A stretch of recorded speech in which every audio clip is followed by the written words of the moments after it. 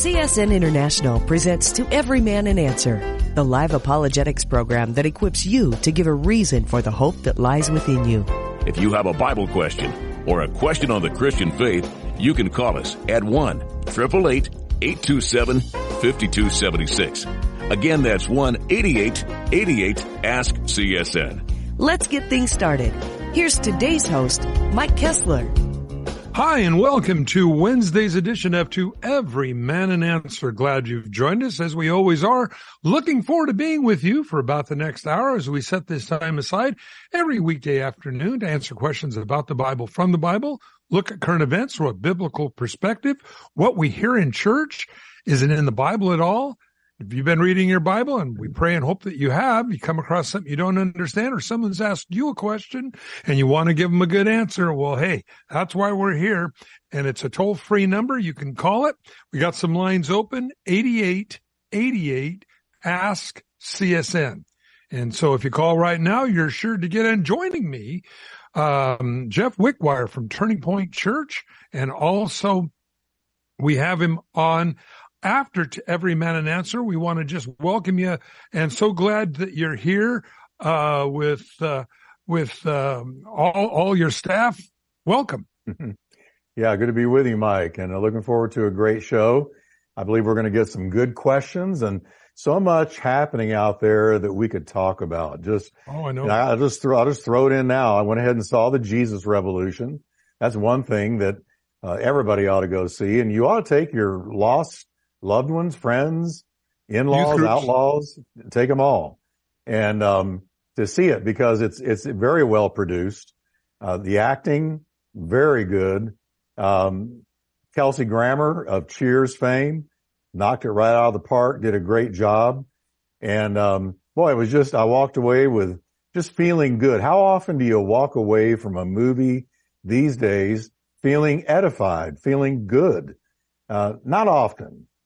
So it was really good to see. We saw it Monday. I know you saw it before that, but again, it's broken all records, $15 million first opening weekend. They were expecting $7 million. And as you and I were talking about, Mike, before the show, Hollywood is scratching their head, all perplexed about, well, why in the world would something about Jesus do so well? And isn't it sad that they don't get it? They should be looking at this and go, okay, this is a moment to learn. This is what the American public wants to see more of. But it was a great movie, and I know you were edified as well by it, Mike. Yeah, it's really neat to watch a movie and not feel like you have to go take a shower after you're done. Yeah, that's right. Because it was so just left you with a yucky feeling. You're trying to, shower it off you or something. Again, you're right. Hollywood was taken back by this. Shows you how out of touch Hollywood really is with not only American Christians, but in America in general. And I believe when you look at this, we begin to understand just how contrary to the Spirit of God that we find in the media, whether it be through movies, TV, news, whatever it is really a tragedy. Now, again, Jesus said, not all that say, Lord, Lord, will enter into the kingdom of heaven. And I believe there's another movie coming out here this next couple of weeks. Jeff, tell us about it.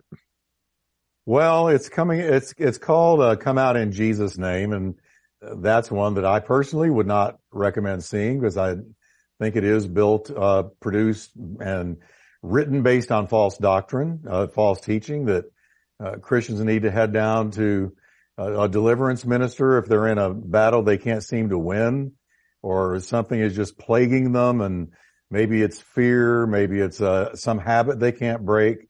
Well, it could be, according to this movie, they have a demon and they need to have the demon cast out. And my position on this, Mike, is you can't show me or anyone, it's not there in any of the New Testament, a post-Pentecost, Spirit-filled, born-again believer having a devil cast out of them. It's just not there.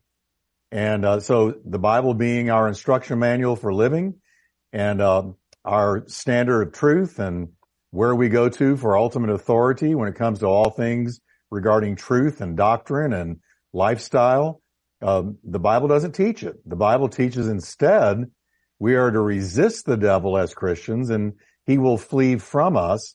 The idea being he's attacking us from the outside, maybe in our minds, maybe however he's perhaps tempting us or, we're experiencing some kind of, confusion about doctrine or, whatever it may be, that he attacks us from without and we resist him firm in the faith and he flees from us. It doesn't say he comes out of you.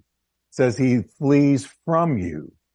And, so, verses like that give us a whole different, idea about what coming to Christ really did for anybody. If any man be in Christ, he's a new creation. The old things have passed away. All is become new. There's no teaching from Christ or from the apostles, nowhere in any of the New Testament, that a Christian may be actually dealing with a demon and you need to go get it cast out. No. And a lot of times, Mike, and we've talked about this, the propagators of this particular doctrine will often address a so-called demon spirit with, spirit of lust, spirit of fear, spirit of nicotine, spirit of alcohol, spirit of anger, and they'll call those things a demon or say that those are demons. But that is not what the New Testament shows us. In Galatians 5, all of those things are works of the flesh that we are to learn to crucify by the power of the Holy Spirit within us. So it's another movie coming on the heels of this one. I don't expect at all that it will do what this one has done, but just because I feel like that doctrine is so damaging, it's just, here's a new believer. Let's say they're trying to overcome a habit, whatever the habit may be. They can't seem to get a handle on it. They're falling and skinning their knee like a new baby would do. And, then they're told, well, you have a demon inside of you. You need to go get it cast out. Well, from there on out, every time you have a major struggle, with all kinds of different things, your first default reaction is going to be, well, it must be a demon. I need to go again to the deliverance minister. But in the New Testament, starting with the book of Acts and forward through all the epistles and then in the Gospels, we don't see a deliverance minister. It's not there. And when demons are coming out of people, they're coming out of people who are in the process of turning to Christ. So very important distinction to make. And so there you go. Jesus Revolution, run, go see it. It's great. The other one, I can't recommend it. Can you, Mike? No, but the Jesus Revolution is one that we can, and I think you'll really, really enjoy that. It is not a docudrama. It is actually a life story, like you'd watch anything. And again, Kelsey Grammer does such a great job in it. The guy that portrays Jesus in The Chosen is the guy that is the actor for Lonnie Frisbee, an evangelist that was at Calvary Chapel, Costa Mesa in the early days. And he does a great job. So anyway, good stuff. Well, let's go ahead and go to the phones. We have James on the line, Oregon. Hi, welcome. Hey, good day. How may we help? Yes, I had a question on about God put nothing more on a person what they can stand, and I've been through the ringer in life. Early 20s, I was hit on a motorcycle. Suffered abuse as a child from a couple of brothers. One psychological torture, waterboarding, and then other physical abuse from another brother, and just life is just handing me one hand after another hand, and fight this devil and fight that devil, and I just don't know how far God wants. I'm being pushed to the limits of survival, and just I sometimes just struggle with that whole aspect that I won't put nothing more on you than what you're able to. And I just keep plugging along like somehow it's just never happened. And the things that should have made me a psychopath and didn't. And I guess I'm better for that. Jesus, I know that Jesus has died for me, and my sins, you know, they're not great, but they're not few, and they're there. I always keep my mind and my spirit toward God, and knowing that Mike, if I can just jump in. James, you know, James, the thing I was going to tell you is that we all go through things, all of us. In fact, I think it's interesting. We've been talking about the Jesus Revolution, and in it, it shows really Greg Laurie's torrid upbringing. I mean, a very, very crazy being raised. And then subsequently, a lot of the things that he went through. I think all of us can truly say that I don't think anybody has had just, you know, never a trial or problem in their life. Now, yeah, getting hit on a motorcycle, any physical trauma like that is always so hard. But, you know, again, we all go through things, but these things aren't meant to destroy us by God. They're meant to bring us closer to him. You know, I think a lot of times the more uncomfortable I feel in this world, the more at home I'm going to be in heaven. Your thoughts? Yeah, James, first of all, so sorry to hear of all the grief that you've experienced in life. That's tough stuff. Just a couple of things. One, God won't give us more than we can handle, but sin will, and so will Satan. Both of those will give you more than you can handle. Satan's intent is to break us, to ruin us, destroy us, and ultimately to carry us into a Christless eternity. So the world, the flesh, and the devil will give you more than you can stand. God will never tempt you. He will test you. He's never involved in a temptation that comes your way to sin. Never. But he will test your faith. And he tests your faith so that when you emerge on the other side of the testing, your faith comes out like gold. It's the whole idea of purifying gold. When the goldsmith puts the gold into the oven, into the smelter, and the gold melts, all the impurities come to the top, and the goldsmith very skillfully skims those impurities off the top. So the gold that went in is not the gold that comes out. The gold that comes out is pure. It's purified, it's stronger, it's better, and it is of higher quality. And God does that with our faith. The promise is that no testing has overtaken you except as common to man, but God is faithful.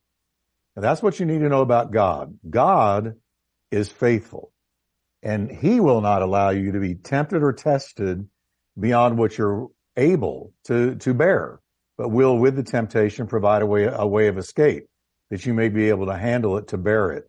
So God is faithful. And if you're ever going through something like, man, I just feel like more is on me than I can handle, you know, why is God doing this to me? If it's something that is truly destroying you or breaking you, that's not something that God brought. God wants to purify your faith. You may be looking at something the world, the flesh, or the devil, or sin has brought. Now, I would just encourage you to take this feeling of, man, life has dealt me a bad hand and I don't know what to do, where to turn. I just feel like I'm at a breaking point. Give that to God, because Bible characters all through Scripture, you know, I think of Hannah, the mother of the prophet Samuel. She was to the point where she just fell to the ground and was so full of grief that she couldn't even pray verbally. And Eli, the priest who was watching, thought she was drunk. She was acting so strangely. But this is how badly she was in despair and discouraged. And yet God picked her up, gave her an incredible son in the prophet Samuel, and redeemed her life. But she gave her burden to God. And that's what I would encourage you to do, James. Give your burden to God. Because the Bible says, cast all your care upon him, because he cares for you. And roll your burden upon the Lord, and he will sustain you. and he'll never suffer the righteous to be moved. Psalms 55:22. So think about that and just know that God is always standing there on his throne, arms outstretched, saying, give me what is breaking you, and I will take it and I will grace you to get through this. Mike? Amen. I hope that helps, James, because again, we all go through it. Can we pray for you? Yes, thank you. God bless you guys for carrying the message forth. Well, let's pray. Father, we just ask you to bless James, lift the burden. You know, you're the one that answers and supplies all of our needs according to your riches and glory. So bless James, restore him, Father, in Jesus' name. Amen. James, stay on line. We'll send you out some books, some DVDs, movie Jesus. I think you'll enjoy it. Use them for evangelism. God bless you, and we'll be praying for you. Let's go to Kevin in California. Hi, welcome. Kevin, are you there? Hello, hi. I'm here. Hi, Kevin. How can we help? Hi. I had a question regarding Genesis 18. You know how Jehovah shows up to Abraham, but he shows up in three first, and so Abraham runs to get 3 meals. So I just wanted some more explanation. Like, is that God in the 3, or? Most people believe that it's probably a theophany of Christ with perhaps a couple of angels. Your thoughts? Yeah, I do believe the scripture is pretty clear that these were three divine beings. 2 of them were angels, and 1 of them was a Christophany. And here's why. Because of one verse, verse 22. First of all, they all 3 let Abraham know, we're going to go down to Sodom and see if the outcry that has come to us is as bad as we've been told. And so Abram, oh my, well, my nephew Lot is there. So he gets very concerned. And the Bible says that then the men, in verse 22 of 18, the men, 2 of them, turned away from there and went down towards Sodom. But Abraham still stood before the Lord. So here scripture is differentiating between 2 of the men and the Lord. And it's the Lord that Abraham begins to intercede with. And, if there's 50 righteous, how about 40, 30, 20, 10, and he tries whittling God down. If there's even 10 righteous, will you spare the city? And the sad thing is there weren't even 10. But bottom line is this clearly was a Christophany of some kind, because scripture calls the 3rd one the Lord. So that's what I believe happened. And you see this kind of thing all through the Old Testament. Christophany appeared to all kinds of different people. I believe it was a Christophany appeared to the Hebrew children in the burning fiery oven, because it says the 4th one looked like the Son of God, the 4th man in the fire. So that's what I think happened here, Kevin, and I hope that helps. Mike? Yeah, amen. Hope that helps, Kevin. Yeah, that does. Can I ask one more question? Yes. Also, you know how Jacob wrestled with God or an angel of God? Yes. Mm-hmm. Was it God or was it an angel of God that he wrestled with? Again, many people believe this could be a Christophany of Jesus in the Old Testament. Now, what is so amazing about that particular story is there a touch from God was not a healing touch, but a crippling touch when his hip went out of joint. The idea that people say, well, you just need to be touched by God. Hey, listen, if you look at the entirety of Scripture, sometimes God does things not to hurt us, but to remind us that, in fact, he is in control. What is your name? He said, heel catcher. From now on, you're going to be called Israel. You're going to be chosen of God. So when we look at that, we see how God does that. And just so that probably Jacob would never forget that it was, just a crazy dream, he leapt from that point forward. I could just see his family looking at him going, oh, your hip, what's wrong? He goes, nothing. I'm Israel now. God changed his life. Any last thoughts on that? Yeah, Jacob's issue his whole life had been self-sufficiency. He'd been the wheeler, the dealer, the deal maker.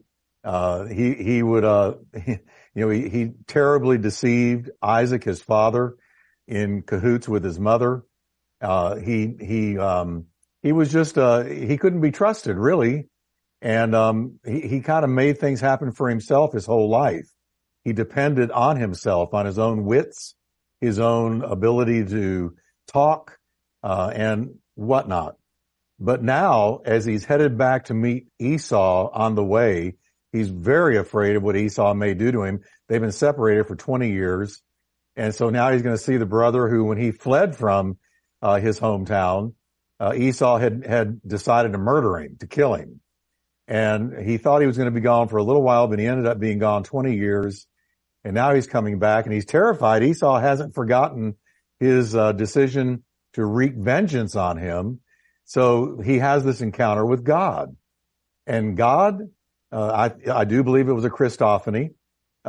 Christ pulled his hip out of joint. So the rest of his life, he limped as a physical sign of, I'm no longer self-sufficient. I'm limping. I'm a limper. I'm no longer the one who makes everything happen for myself. God is going to be the one that goes before me from this moment forward. He's going to have to deal with Esau. He's going to have to fulfill his plan revealed to my grandfather, Abraham.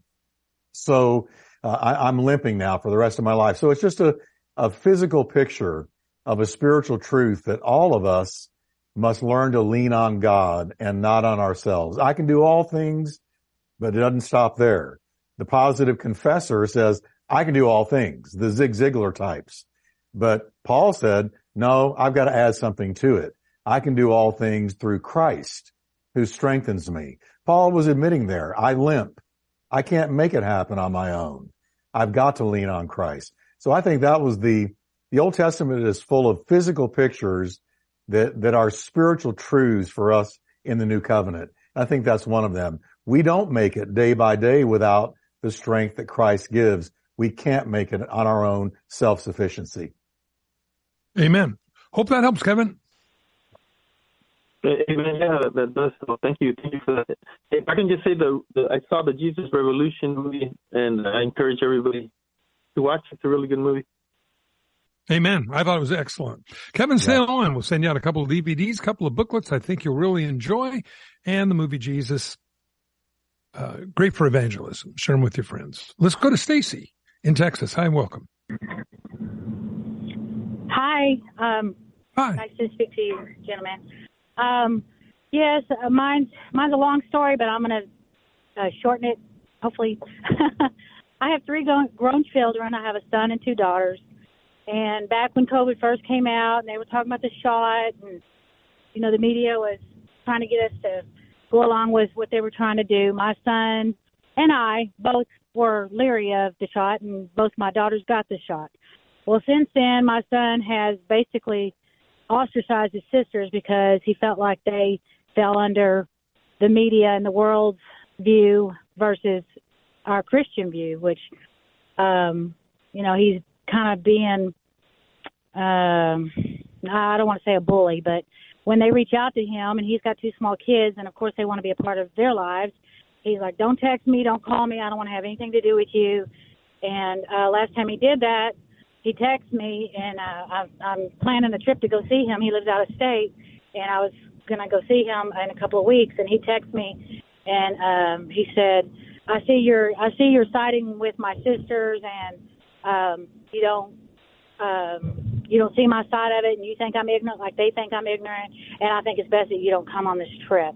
That really hurt my feelings, and I didn't really say anything. I'm going to call him when I get home after work. But I just was calling, and I've been praying about this situation all day, too.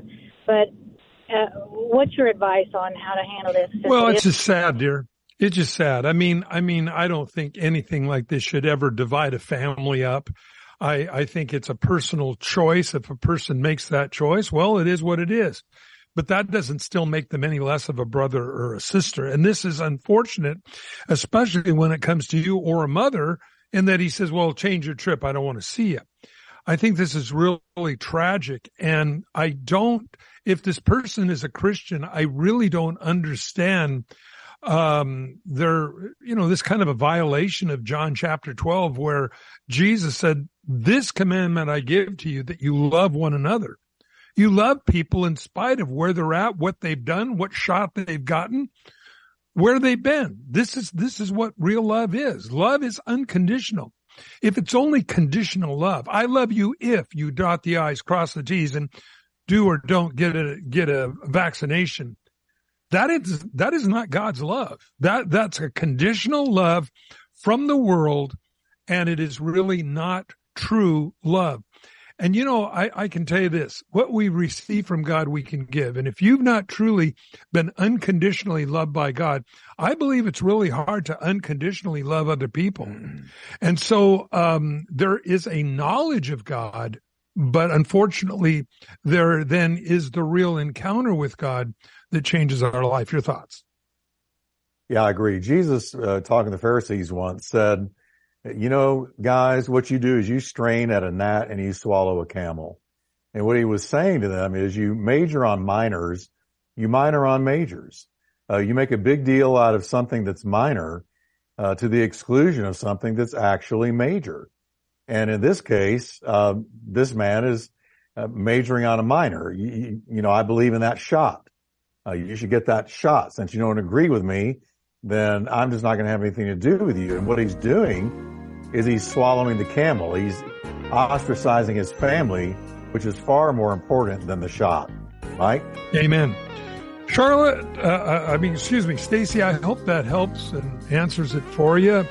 All I can tell you is love, and just explain to him, real love is unconditional, the way God loves us.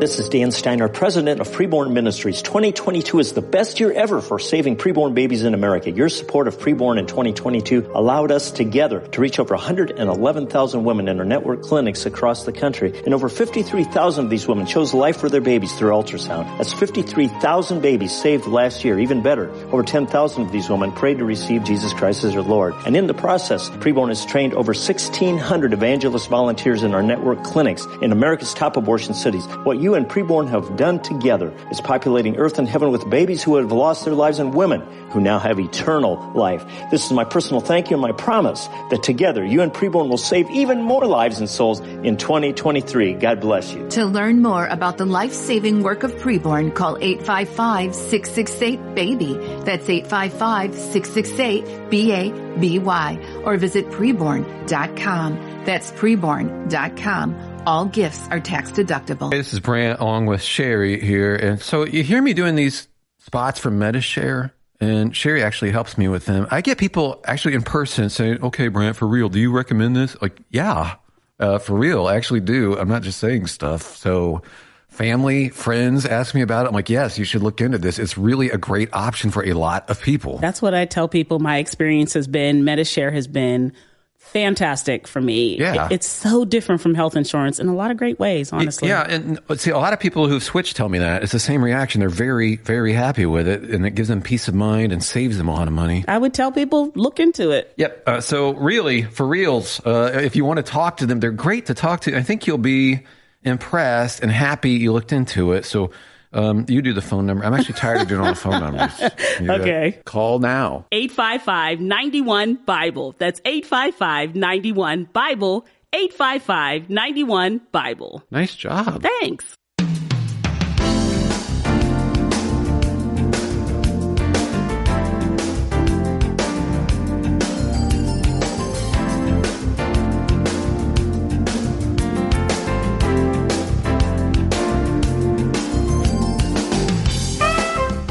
And we want to welcome you back to part 2 of Every Man Answer here on this Wednesday afternoon with Jeff Wickwire. I'm your host, Mike Kessler, and we're going to go right back to the phones. We have Charlotte on the line, Payson, Arizona. Hi, welcome.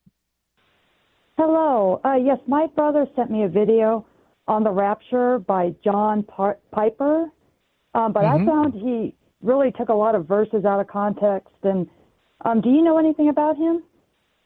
Well, he's a Calvinist, a big he actually claims to be a 7-point Calvinist. He adds a couple more onto the regular. But I do not agree with his theology. I believe that what the Bible says is true. For God so loved the world that he sent his only begotten Son. Whosoever would believe in him would not perish but have everlasting life. For God so loved the world. God called everybody, but not everybody calls on God. And just because God knows ultimately who will pick him, who will not pick him, who will choose him and not choose him, does not stop the freedom for every person on this earth to make the choices that they make. And the thought of God saying, well, this person was put on earth, he can never receive the Lord. This is some kind of a weird God I've never heard of, because we're supposed to preach the gospel according to the Great Commission that Jesus gave. Now, I know Jesus isn't much of an authority in the church anymore, unfortunately, but he said to go preach the gospel to every creature. He did not say to the predestinated ones. And this is one of the great problems that I find with the whole Reformation ideas, and Piper and these others, MacArthur and these other guys. They believe that they're, if you were put on this earth, and you are one of the cursed ones, there's nothing you can do about it. I mean, what kind of a monster God do they serve? My God says, whosoever will may come, not them. Read Revelation chapter 22. The Spirit, the bride say, come. Anyone who thirsts, come. But no, what do they say? No, you can't come. No, unless you were predestined, you can't go. He even goes so far to say they were predestined to go to hell. Well, then there are those that are predestined to go to heaven. Really? Well, my Bible says it's an open ticket. What do you say?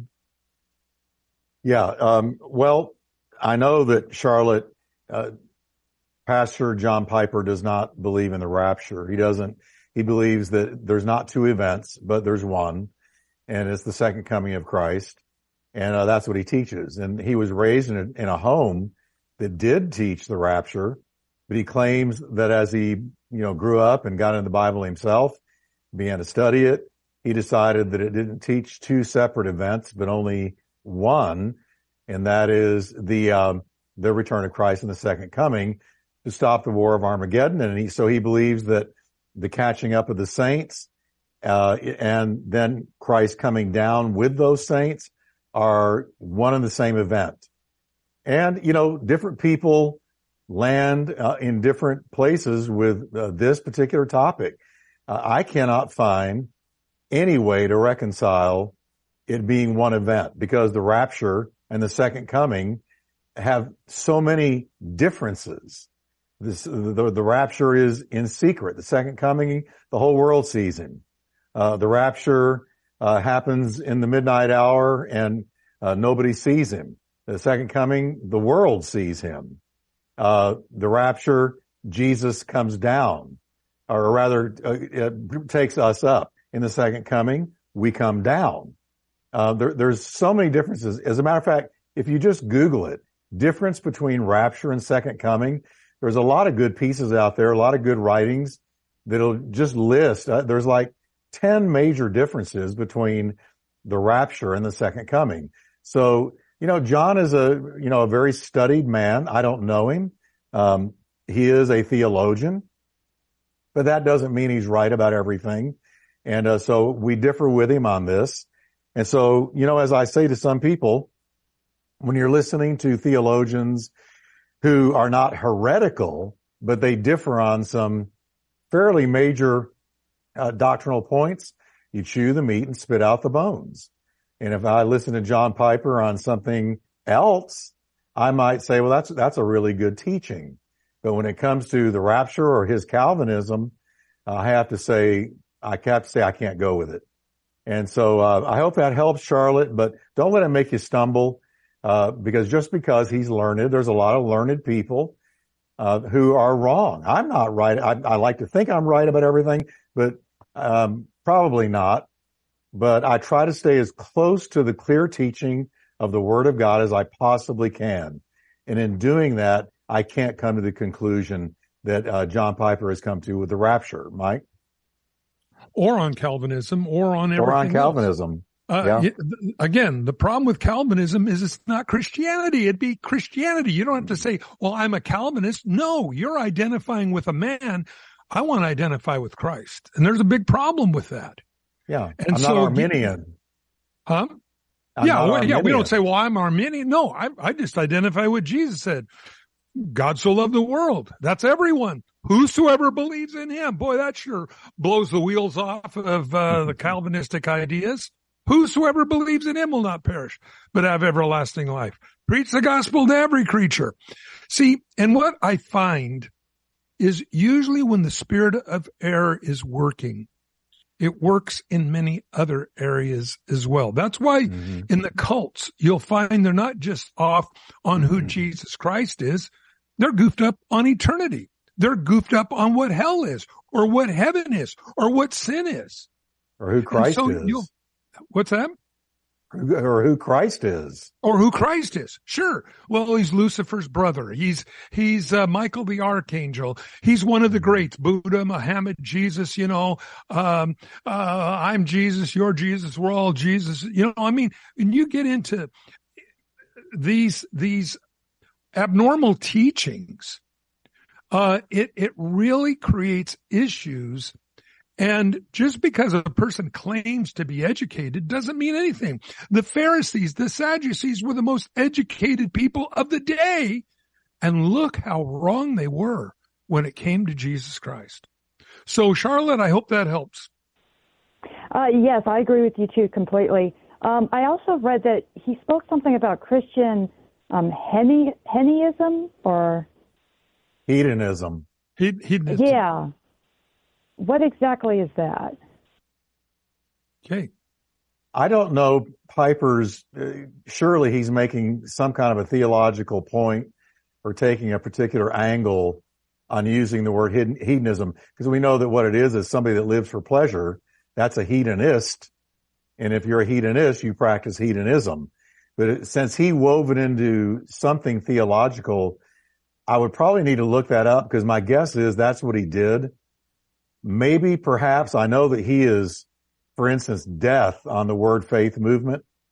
Those that say God wants everybody rich.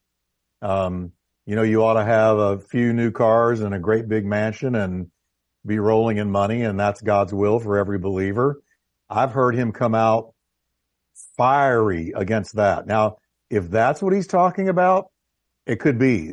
So he's saying that flavor of Christianity is hedonistic in that it angles you towards living for the pleasures of this world. Your best life now, Joel Osteen's book title, which I have always so disagreed with, because if this is my best life now, Jesus, please beam me up. It could be he took that angle, Charlotte, and he was talking about the word faith teaching. I'm not sure. I'd have to look it up, but that's just an educated guess, because I have heard him really rail against that teaching. Yeah. And I couldn't comment on that either, but, to me, the Calvinistic ideas and the idea of no rapture, when Jesus himself, see, you got some real problems, versus second coming versus the rapture. The Bible clearly tells us when the rapture is. It's 3.5 years after the abomination which makes desolate, mentioned in Revelation. So we know when that is. The rapture, however, we don't know when that is. And so these are the problems that I see, when you see, as Jesus said, as in the days of Noah were, Matthew chapter 24, they were eating, drinking, marrying, given in marriage as the days of Noah were. That is not the picture that you find at the second coming, when mere survival is all man's going to have. Every living thing in the sea has died.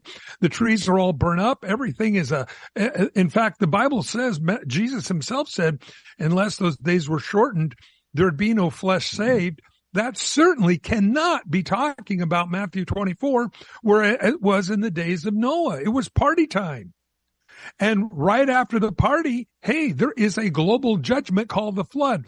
Right after the party time here, we find another global judgment called the tribulation period. So I think the picture that Jesus gives there concerning the rapture is very clear. But anyone that tries to homogenize the second coming in with the rapture, you've got to blatantly bulldoze over obvious things that the Bible says. And I have real trouble with that kind of thing. Charlotte, I hope that helps, dear. Thank you. God bless you guys. Blessings to you, Charlotte. And stay in line. We'll send you out something I hope you'll really like. We'll send you out a couple of books, DVD of Jesus, the DVDs and well as the books. Stay in line. We'll get you taken care of. Let's go to Rudy, San Jose, California. Hi, welcome. Hello? Hi, Rudy. How may we help? Yeah, it's a quick question. The TBN network, I watch it a lot, but there's some guests on there that I kind of question. So I just wanted to know, what do you guys think about it today? Like the Creflo Dollars be on there, but then I also see like Greg Laurie be coming on there. So I love the channel, but sometimes I'm just questionable about some of their guests. I just want to know your opinion. Yeah, I punched the wall too. Your thoughts on that, Jeff? I'm probably going to get in a little bit of trouble here, but in all transparency, just coming clean, I probably haven't watched TBN in 25 years. Now, that's not to say there's nothing worth watching on it. I think when I walked was when I saw the fundraising. And it wasn't that you're raising funds, but some of the fundraisers, giving these promises. If you send in, your $100 check, your runaway child is coming home, or your spouse that has left you is going to return, or that affliction in your body is going to be healed. And, after a while, I just felt like that's not true. I even actually knew some people. I knew one lady who heard the promise: if you send in your check, your husband who has left you is going to come home.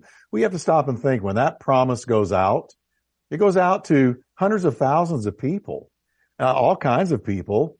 And so is that going to be true for all of them? But it is said that way. And this lady who I knew sent in her check. Well, her husband did not return. As a matter of fact, he ended up marrying a much younger woman, and this lady walked away from Christ, walked away from the church. She felt very, very extremely let down and like she had been lied to. I just think for me, it was those kinds of things. Send in $10 and you're going to get 100. Send in 100, you're going to get 1,000. I just felt like it didn't ring true. And, I wondered, what about those making this prophecy or prediction? Are they emptying out their bank account because that's pretty good investment. If you send 10, you're going to get 100 back. Well, if I really believe that, I'm going to empty my bank account. And of course, to me, it just came over as disingenuous and really kind of gimmicky and not fair, because you have so many little old ladies out there with their Social Security checks, giving what little bit they have based on the promises they hear, and yet it doesn't come to pass so many times. So that bothered me. So I kind of checked out. But having said that, again, I'm not saying there's not people worth watching. I certainly think Greg Laurie is worth watching. I believe that, for instance, David Jeremiah is on TBN. I think he's worth watching.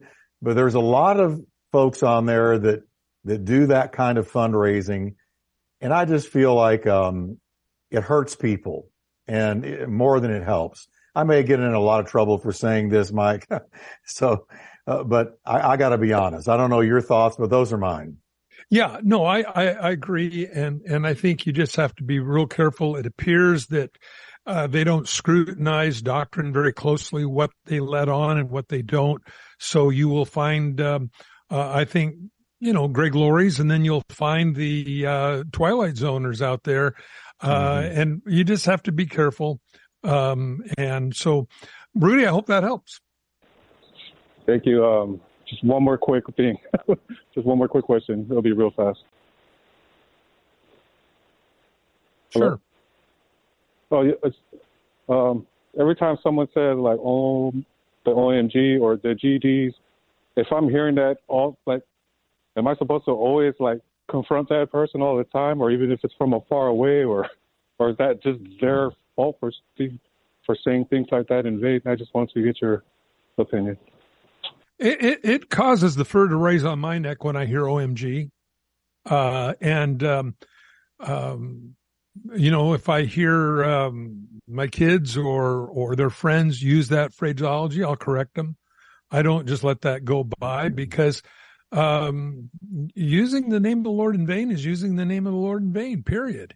And I think we have to and should have that great respect for our God in all things that we do. Rudy, hope that helps. Yeah, I respect it too. It's just like people I don't even know, I'm out in public and they'll say it, and I cringe. I don't know what I'm supposed to do, if I'm just supposed to ignore them because that's their idiot. You know what I used to do? I worked in a shop. People used to cuss all the time, and I every once in a while somebody would say Jesus Christ, and I go, "Hey, brother, preach it, man. He's the only way of salvation." They never did that again. Never did it again. Isn't it interesting, Mike? Isn't it interesting?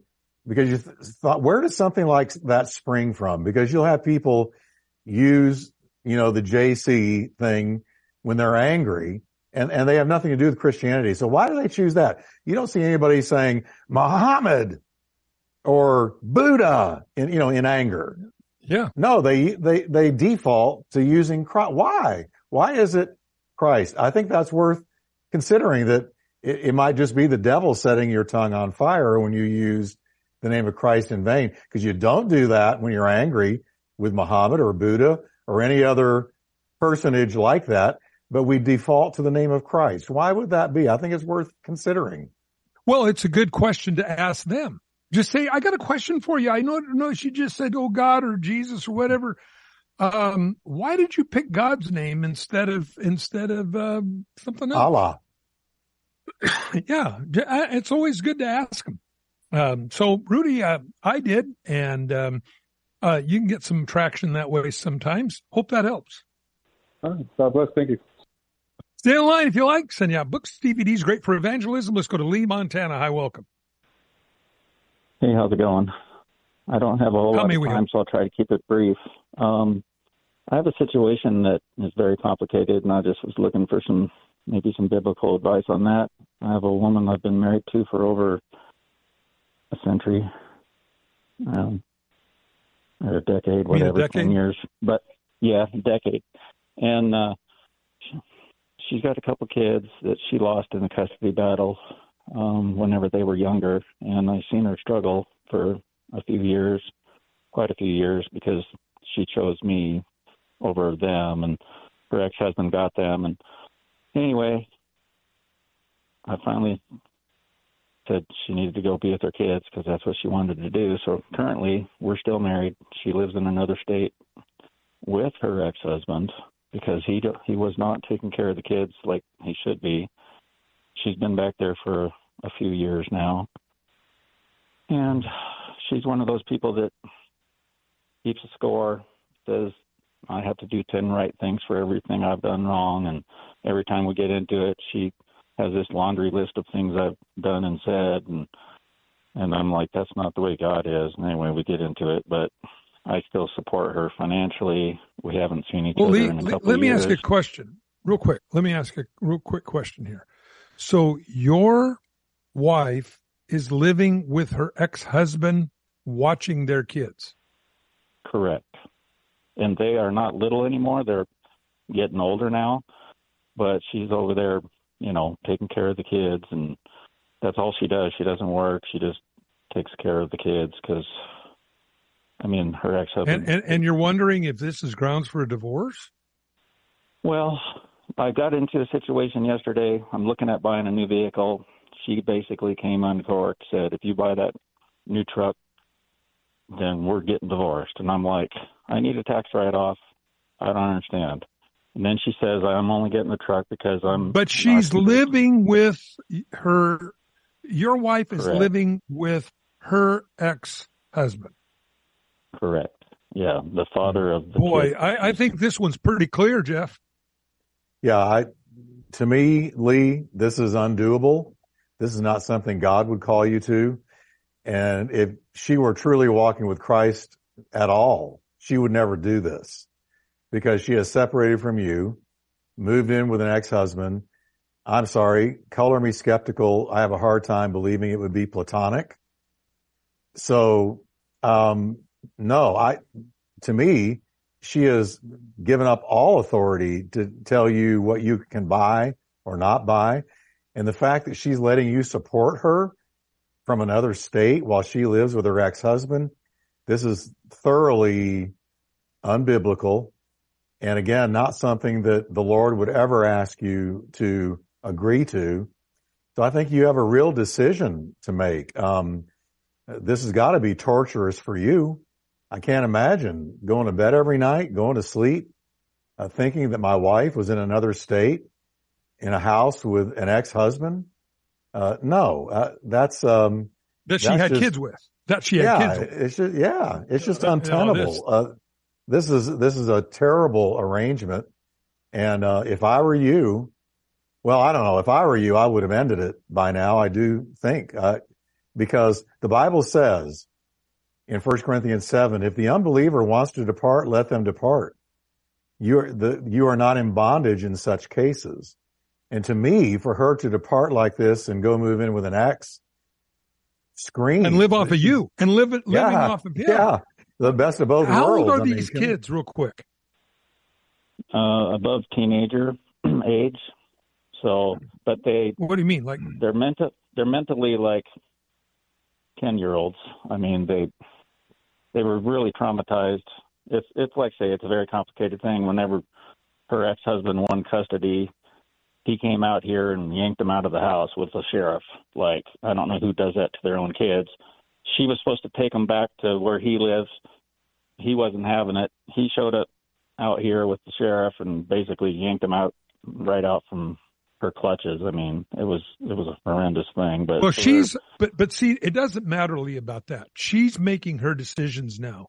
She's living off of you, supporting a lifestyle the Bible says is wrong. I mean, just the very Thoroughly appearance wrong. of it is wrong. Yeah. Totally wrong. I don't think there's any question here. Jeff, any last thoughts? No, I think, Lee, you're looking at legitimately going your own way. I know you love the children, of course, but biblically your wife should have stuck with you, and then trusted God to work all this out with time, because she's called to you, first. And, to me, if she had honored divine order, stayed with her husband, then she would have been trusting the sovereignty of God, the power of God to work this out. But leaving you high and dry, taking your money, moving in with an ex, no. That's an unbeliever would do that, but not somebody walking with Christ. I'm not a marriage counselor, don't pretend to be, but I do know the Bible, what it says about something like this. I think you ought to look at giving an ultimatum and taking some steps to set yourself free. You have one life, and you have not been treated biblically, fairly, in love, nothing. So that's what I would look at doing, just bringing this thing to a head and saying, look, you're with me, or we need to call it a day. Yeah, you can't serve two, and certainly you got an issue here. But Lee, that is not that. God does not expect you to stay with this woman, and especially when she's living with another man at this moment. Absolutely not. So, Lee, I hope that gives you some encouragement there. Well, I appreciate it. Like I say, it's been going on for a couple of years now, and it's, she says my priorities are not right because I didn't leave my life here Well, narcissists are always that way. They blame everybody else for their problems. They never say they're sorry. It's always everybody else. No, I'm sorry. Personally, I couldn't get out of that fast enough. So I think, Mike, that's why he said at the beginning he'd been married to her a century. That's what it feels like. We're all out of time. Randy, Dennis, Rusty, call us. We'll put you on first thing tomorrow. No waiting.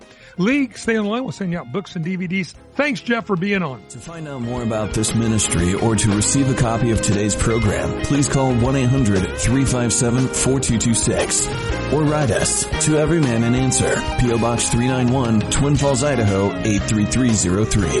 That toll-free number is 1-800-357-4226. Subscribe to the free podcast on iTunes by searching for To Every Man an Answer in the iTunes store or visit us online at csnradio.com/TEMA. To Every Man an Answer is a production of CSN International, the Christian Satellite Network. The opinions expressed by our guests may or may not be those of CSN International or of this station.